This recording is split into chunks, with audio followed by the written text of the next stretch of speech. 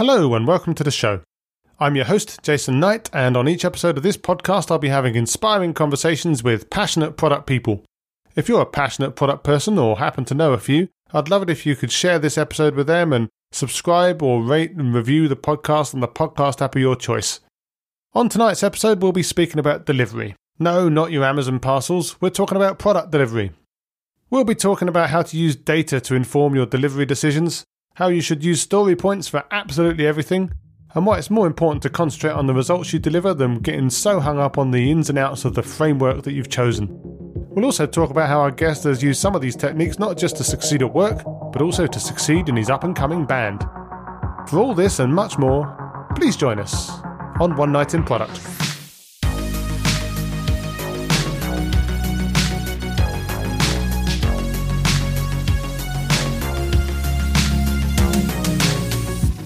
So my guest tonight is James Rooney, up-and-coming indie musician and band manager, F1 fan, champion of data-informed decisions and looking to apply story points to just about everything.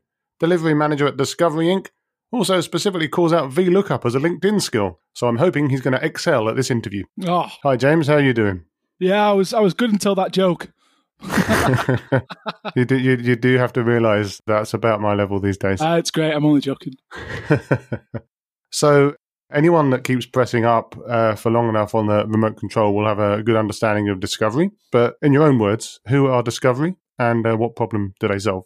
Yeah, so Discovery, I mean, a lot of people know Discovery Channel. And at the moment, we're kind of bringing everything onto our VOD offering, which is Discovery Plus. So Discovery Plus launched pretty much worldwide on the 5th of Jan. So we're bringing all the kind of non-scripted dramas. So, so your TLCs, your 90 Day Fiancés, Love Islands. So we're filling that gap. We don't really fill the Netflix gap. We fill the gap of that kind of nice entertainment perspective and more to come. We've got the Olympics for the summer, so that should be pretty cool. So it's pretty good. That does sound good. And you're a delivery manager for Discovery. Yeah. So what's your day job there and what are you specifically delivering? So I am the delivery manager for the expansion side of delivery. So what I do is any program that's across EMEA, I kind of drive the delivery teams for that at the moment. So, for example, Discovery and Dplay were kind of the same thing, and we've just rebranded all the Dplay sites into Discovery Plus. So there was a whole replatforming and redesign of a load of technologies for the Discovery Plus launch, and I was driving that. And I'm on the future kind of expansion projects as well. And was that your kind of history from before? Were you working in some of this sort of video on demand and other sort of related technologies before, or was kind of Discovery your first entry point to that? No, I've worked in VOD before. So I worked for a company called Osmodern. So that was doing things for Sky and Formula One and, TV Academy doing the Emmy Awards.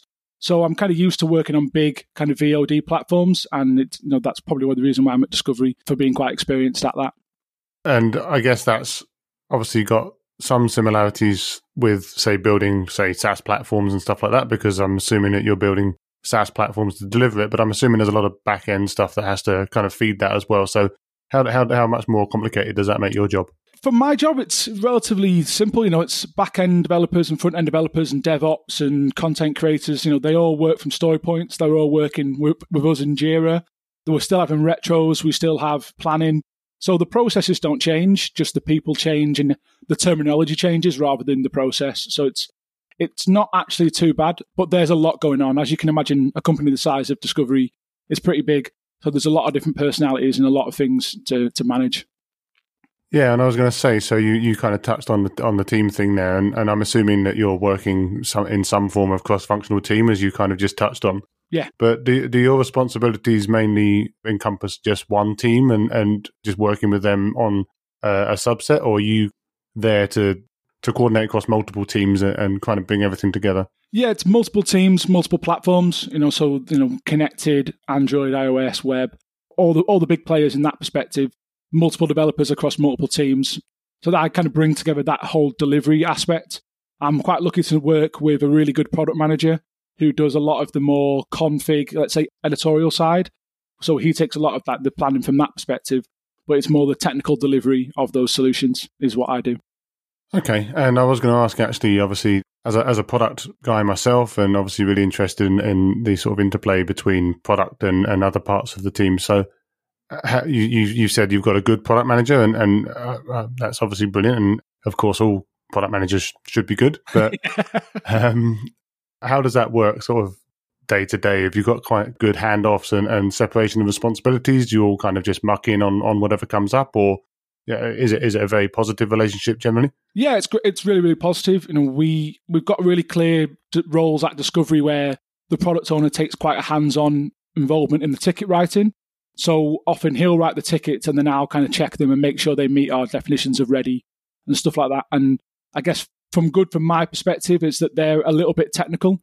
So they kind of know, the tweaks are very small and in my pedantic, this needs a design. It can't just be linked to that ticket, that kind of thing. So it makes, considering we had to do something like 300, 400 tickets in the space of 2 or 3 months, when your ticket review is quite quick, it really, really helps deliver that product. And I think he was a big part of that. So it was really good. And how about the developers? So one of the things and the trends that I've seen online in blog posts and other community posts and things like that is, so in some cases you kind of have a very militant strand of sort of developer who are sitting there saying, we don't need product managers, we don't need delivery people, we don't need scrum masters, we don't need any of that. Just let the developers develop and we'll develop you something great.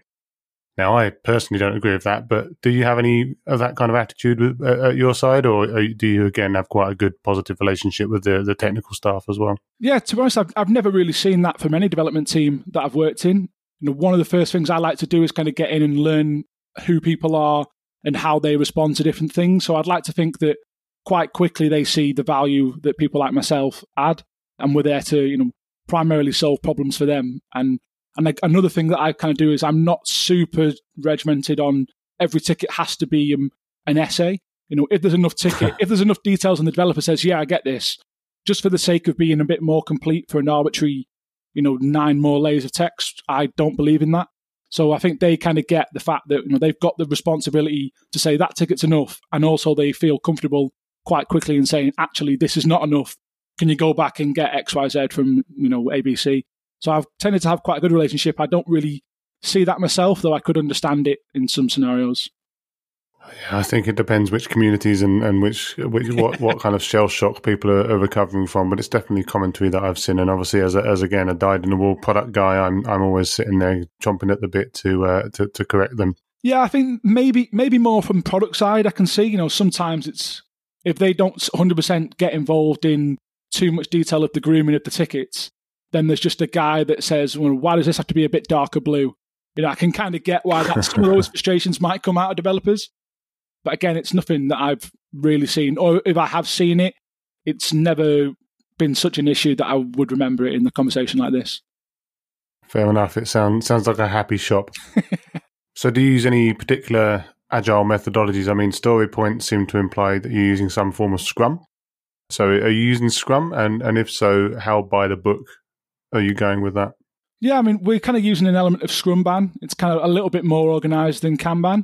But my personal approach is that everything adapts to the company and the people within it. Stand-ups aren't there unless the devs get value out of them. Retrospectives aren't there, just for the sake of it. So, we do retrospectives, grooming, stand-ups.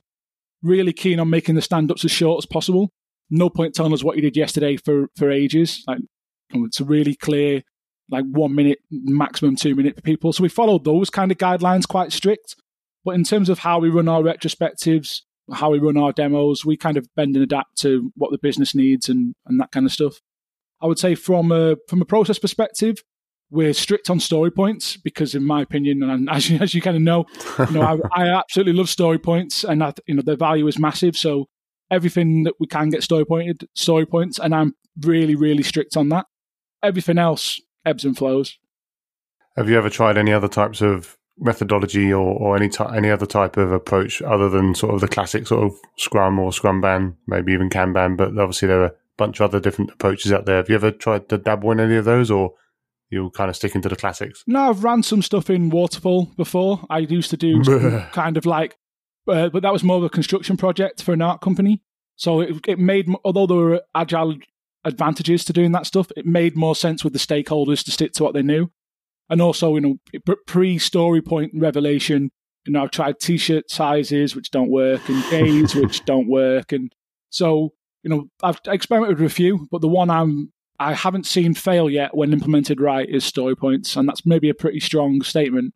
But, I use story points to run social campaigns at an art company, story points to run my own music writing, and deliver EPs and albums, and story points to do software projects. And once everyone's on the same page, it doesn't really matter what a free is, just that everyone who's involved in saying free understands in their own head what a free is. Yeah, that's fair enough. One thing that you can also see in companies, and I've certainly seen in companies, is that the Scrum Master role can be seen as kind of a luxury, and sometimes maybe it ends up being played by the product owner themselves, or someone else on the team, or it's a part-time thing, or it's just seen as a kind of an add-on. Now, obviously, that runs counter to the sort of Scrum fundamentals, which seem to be very opinionated on that. But have you seen that before? And even if not, do you think that that's a valid approach, or do you think that it should be a very distinct role? Yeah, it's a great question. I mean, I've been a sole Scrum Master for small teams. I've been the sole Scrum Master for like medium-sized teams, and I've been a Scrum Master stroke delivery manager hybrid, and then delivery manager. So I guess it kind of depends on the relationships you've got with people. I think there's an easy way for Scrum Masters to almost be seen to be a bit like sitting on the laurels and just watching, and that stakeholders can sometimes misunderstand that the value of watching isn't just sitting there playing on a Facebook game. They're actually trying to understand the behavioural traits. When you could be in an office, trying to understand the behavioural traits and how people are, and making sure you get the best out of them, and spot when the mood starts to change, and then you can react really quickly to that mood changing from being the sole Scrum Master. But I think as quite an ambitious person myself, being quite a sole Scrum Master, you do end up having space to do other things that naturally gets you, if you want to be, a bit more into the delivery, a bit more into the financial forecasting, a little bit more into the CR writing, which is kind of where I ended up. So I think there's no one size fits all, but in my experience, there's advantages of both. Yeah, I think that the problem that I've seen when you have the product person being the Scrum Master, for example, as well, is that they're kind of almost, they're not oppositional roles, but they have different, or they should have different priorities. So the product owner shouldn't necessarily be doing everything, or their whole priority shouldn't just be the working of the team. They obviously need the team to work, but their priority is making a really good product.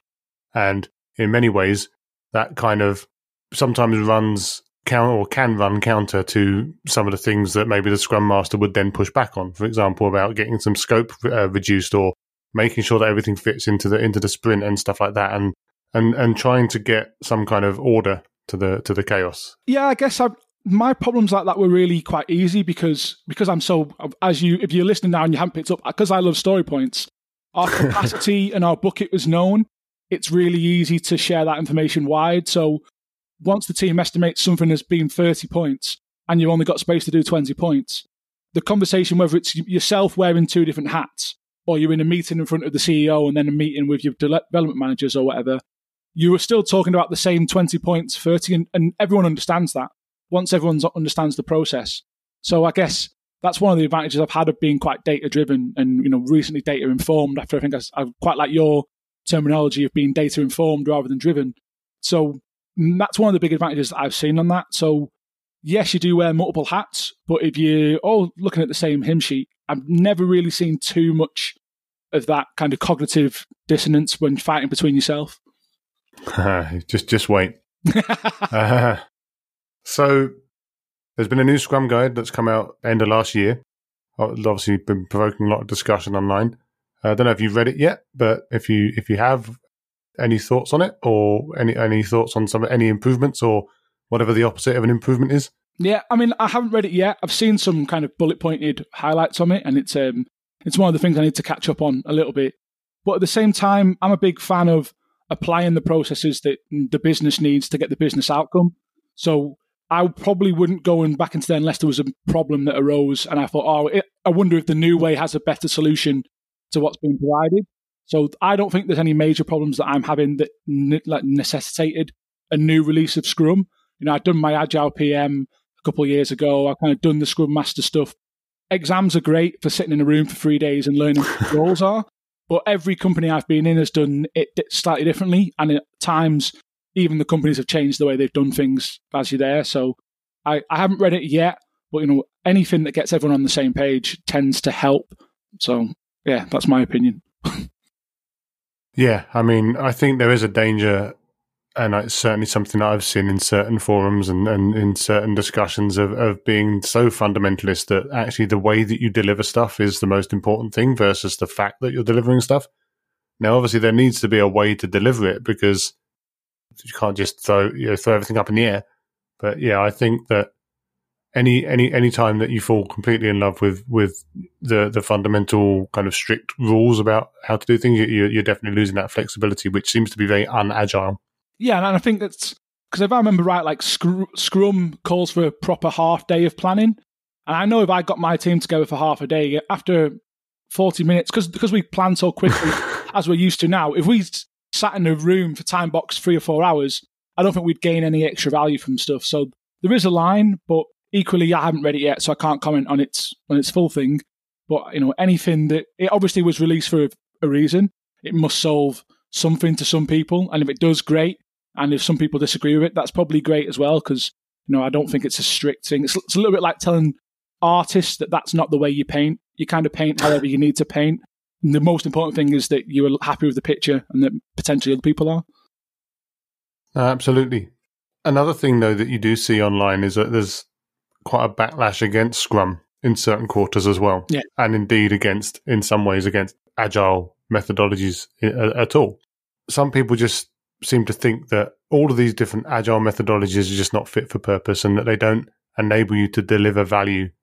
They don't help people develop software and that they're not fit for purpose at all. So, I mean, have you seen that? Have you come across that in your career as both sort of on the Scrum Master side or delivery manager side? Yeah, definitely. I mean, the two things that kind of jump out to me when you kind of say that is I've worked in, like, Scrum doesn't work if the same team that needs to support live issues has to support product development. Obviously, Scrum is meant to be fixed scope, delivering fixed things, and then it all works from there. And a lot of people try and do Scrum, but then expect that same team to fix a live issue if the website goes down or if the product all of a sudden breaks. And I think if you haven't got a dedicated team to deal with support, then Scrum just doesn't work, and you kind of end up in that Scrum ban kind of perspective where you're kind of roughly planning, and then Kanban almost feels too loose. I guess I don't know if there's a name for this yet, but I kind of do like velocity, like the cadence and tracking, so how many points you're going to get in a 2-week period or a 3-week period, or what February is expected to do, and then fill the bucket up and deliver. So I don't know if there's like bucketism. I don't know. Let's make that now. It's just you fill your monthly bucket up of work and you go on and you do stuff like that. But that's been often the failings of Scrum that I've seen is when you say Scrum, all right, well, the scope is fixed. And then 2 days later, someone says, but we need to make this change now. Well, if you want to work Scrum, in theory, you can't. And the mental, like the gains that you get from being fixed scope are lost the second you introduce that kind of stuff. So, yeah, it's a bit interesting. I mean, obviously, you're completely right that kind of unexpected things that occur within those sort of 2-week cycles are obviously really tricky. Now, I know that some people, for example, have advocated, if we know what our velocity is, then maybe only allocate 80% of that so that you've got some overhead for bugs. Now, you seem to be suggesting that you don't agree with that. Is that correct? I don't think I disagree. I mean, that probably makes perfect sense in their environment. It's one of those things. I can't comment on a rule that they made that worked really well for their environment. perhaps they're just talking about that. That suggests to me that there's a lot of tech debt in their pipeline and they can't just get to work. So maybe the 20% is like a tech debt fixy part of the world, but just not called it. And I would argue that it's still 100%, just 20% is tech debt. And that would be the hint for me to go and look further if someone was telling me that, like if I was in a position. But I think there's loads of different ways of doing that kind of stuff. So I know that you're keen on a data-informed approach to agile delivery. Yeah. And how story points could take over the world. In fact, I first came across you in an agile roundabout talk called Predicting the unknown, discussing how by fully utilizing the concept of story points, data can be used to make delivery decisions. Now, that's a catchy title. Thank you. It took me a while. I'm assuming it goes above and beyond just having a good-looking burn down. Yeah. What are some of your key takeouts and things that we should be doing to use data to inform our delivery decisions? So I think step one is a lot of companies and a lot of organizations don't realize the data they actually have. So a lot of people use Jira, but then after a month or whatever project they're on, kind of forget that data just sits there waiting to be used. There's a lot to be had from just quickly getting an export of that data, doing a quick pivot table, and just having to play and seeing what your average story point is, what your average work through a month is, how big your average releases are. And those things might not come out, but they can help estimate sizes but certainly when it comes to new biz, and you kind of wonder whether this new biz opportunity is the same as two of these releases or similar to that feature. So there's a lot there that can just be kind of deep dived and started off. And I think a lot of people just don't do it because either they haven't got the time, or it's still the data analysis is still a relatively new skill set. So haven't got the space just to think about it and do it. But yeah, I think there's a lot of opportunity to kind of differentiate yourself by understanding that data in delivery. And are you quite a good analyst yourself, or do you have to kind of offload that onto other people to get you some stats? Like how do you approach the actual analysis of that data? Yeah, I'd like to think I was a good analyst. I've been I started off doing kind of like big data stuff for Ernst & Young, doing a little bit of analysis on there. And then kind of for the last 8 or 9 years, been a breadth of the new data techniques. I've used like the big tools like Power BI, but I don't think I could ever hold a purely data analyst role in a large company doing large analysts. But from a delivery perspective, I know what a standard deviation is. I know what averages are. As you mentioned at the start, I love a VLOOKUP every now and again to make sure your data is right. So there are certain things there that can be done. But would I say I'm a data expert in terms of actually diving into SQL and doing all that stuff? No. But I know the outputs and enough to get really good delivery information from. Now, just as a side note, I do believe that I read recently that Excel have overhauled VLOOKUP and they've given it loads of extra new features, and I think it might even be called XLOOKUP now or something like that. So really, I recommend you go and have a look at that after this call. Yeah, to be honest, the last 2 companies I've been at have been using Google Sheets. Google Sheets has come a long way. Yep. So I'm in Excel if forced to by a large marketing company. Apart from that, I would be in Google Sheets, which has, to me, 80% of the need that I have, and then 20% on seems to be in their pipeline. They're working on stuff all the time, so I'm sure they'll get there.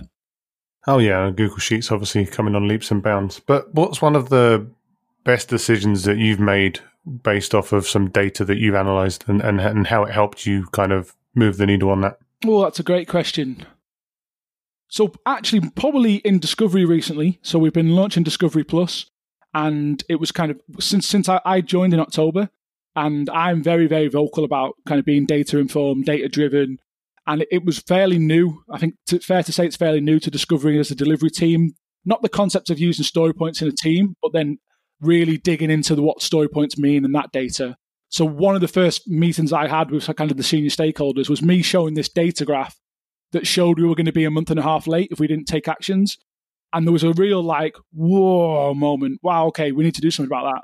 And this was 2 or 3 days after we'd started work, because I'd had the ability to look at past data, see who was working on it, make some fair assumptions about what we knew, and then kind of mini model it.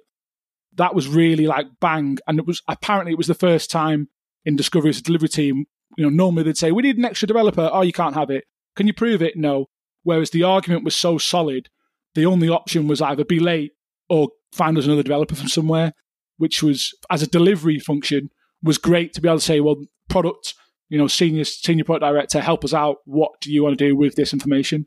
So that was probably really, really powerful. And I saw it at Discovery really making a big difference to the delivery, and also the way that the Discovery think about data in its delivery as well. So were you late, or did you get an extra developer? We got an extra developer for the time until the burn down came under, and then handed that developer back to their original team. And we delivered, I think we delivered the day after. We were just behind but for other reasons. But in terms In terms of to launch, we still launched on time, but the internal deadlines we set, I think it was a day after because of a few little pipeline breaks. And it was one of those things where I think Git went down for a day and stuff like that. So, yeah.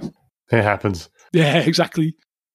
Sounds like a positive experience though, and hopefully demonstrated the value. And it's not quite the same context, but there's the old Jeff Bezos quote about don't just come to me with opinions, come to me with data. Yeah, I mean he was using it in a kind of a different way, but it's kind of similar. Yeah, 100%. And I think it's a lot of they'll never do this, they won't believe that, which to be fair wasn't really at Discovery, but has been at other places. When someone puts a graph and a piece of paper, and what I'm really keen on doing, and maybe some way that I can kind of help shape other people's delivery, is I try and build everything so that I have my assumptions in like coloured blocks, and then I share my screen or talk people through it. And if any senior stakeholder challenges the assumptions, just by changing like the number of weeks or the velocities, all the reports update straight away. So I can say, oh, okay, well, you actually think velocity is going to increase by 10%. 1 second. That still puts us 10 days behind. Oh, where people just aren't used to having that really quick, like data-driven decisions. So it's not hard. It takes maybe an hour to set up. But when you're walking through it with these kind of senior people who, you've got 40 minutes with them per week because they've got 100 other things to do. And they can say, I think that's wrong. And you go, okay, 1 second, bam, bam, bam, bam, bam. All right, so now we're still negative. Or now we're plus 10. Is that enough? Is that still tight for you? Oh, actually, yeah, it is a little bit. And then you can have real action-based conversations rather than just, actually, last time John did it in 4 days. It eradicates that stuff, so it's quite good. I'm sure sounds like you've had a few, John can do it in 4 days, why can't I? Sounds like you've had a few of them. Yeah, I think every single product person and every single delivery person has probably had a number of those conversations in their career. So I know that one thing that we chatted about was your passion for music, and obviously you've touched on that a bit yourself earlier on. And obviously, in a don't know if it's fair to say an up and coming band, one that was looking to do some festivals before coronavirus hit. So I've done my time in the past in and around the music industry as well, although maybe slightly less successful. But I think one thing that was really interesting when we chatted was how you suggested that you've taken some of the approaches from your work into your band and presumably then learned some things by managing your band, which have then helped you with your work. Yeah. So what are some examples of something that's gone in either direction there? Yeah, so I think largely is in the marketing and understanding audience insights. So a lot of things about how you can predict what people are going to do and their behavior. And, we kind of went super detailed on, we know our fans are, I think, like 19 years old, based in, let's say, Leeds. So what do 19-year-old Leeds? So we use it to really focus down on that kind of stuff from the kind of traditional, here is data, look at it.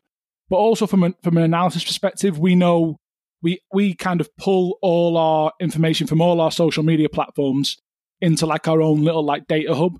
And then we can know when's the best time to post for our fans, when isn't, what kind of content does well, why did this content get 4% engagement more, when to boost, who to boost to, in that kind of way. And also we do it in, we set ourselves, so myself is obviously in delivery. The other guy in the band is in data insight for a large marketing agency. So between the two of us, convincing anyone to use data more just is an easy sell.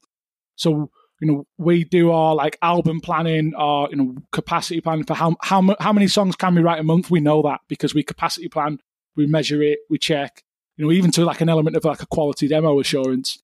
Won't get that into too much of that now because it's a bit boring per se. We kind of put our own metrics on stuff and then track them. So it's really interesting.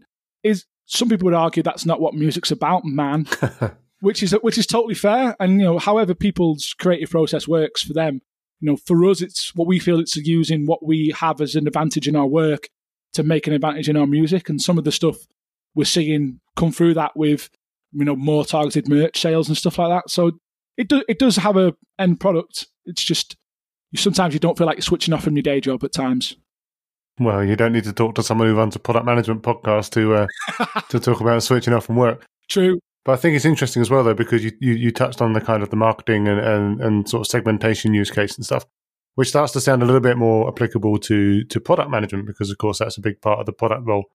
So have you ever had any ambitions or kind of had any interest in looking a bit going down that path, or are you very kind of focused on the delivery angle?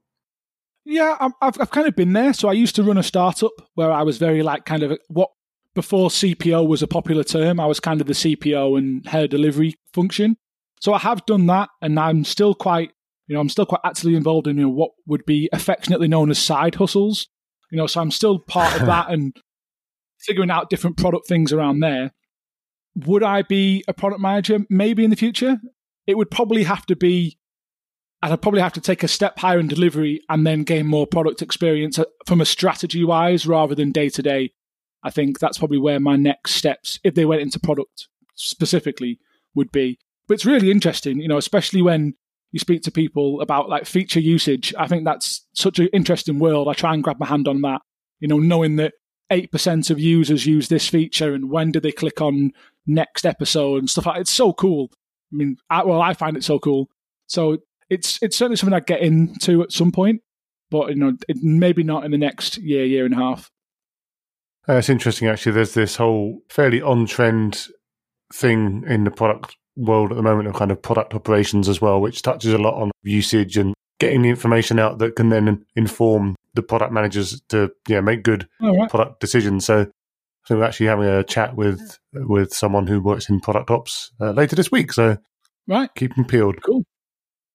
And on LinkedIn, it says you strive to be recognized as a thought leader. Yeah.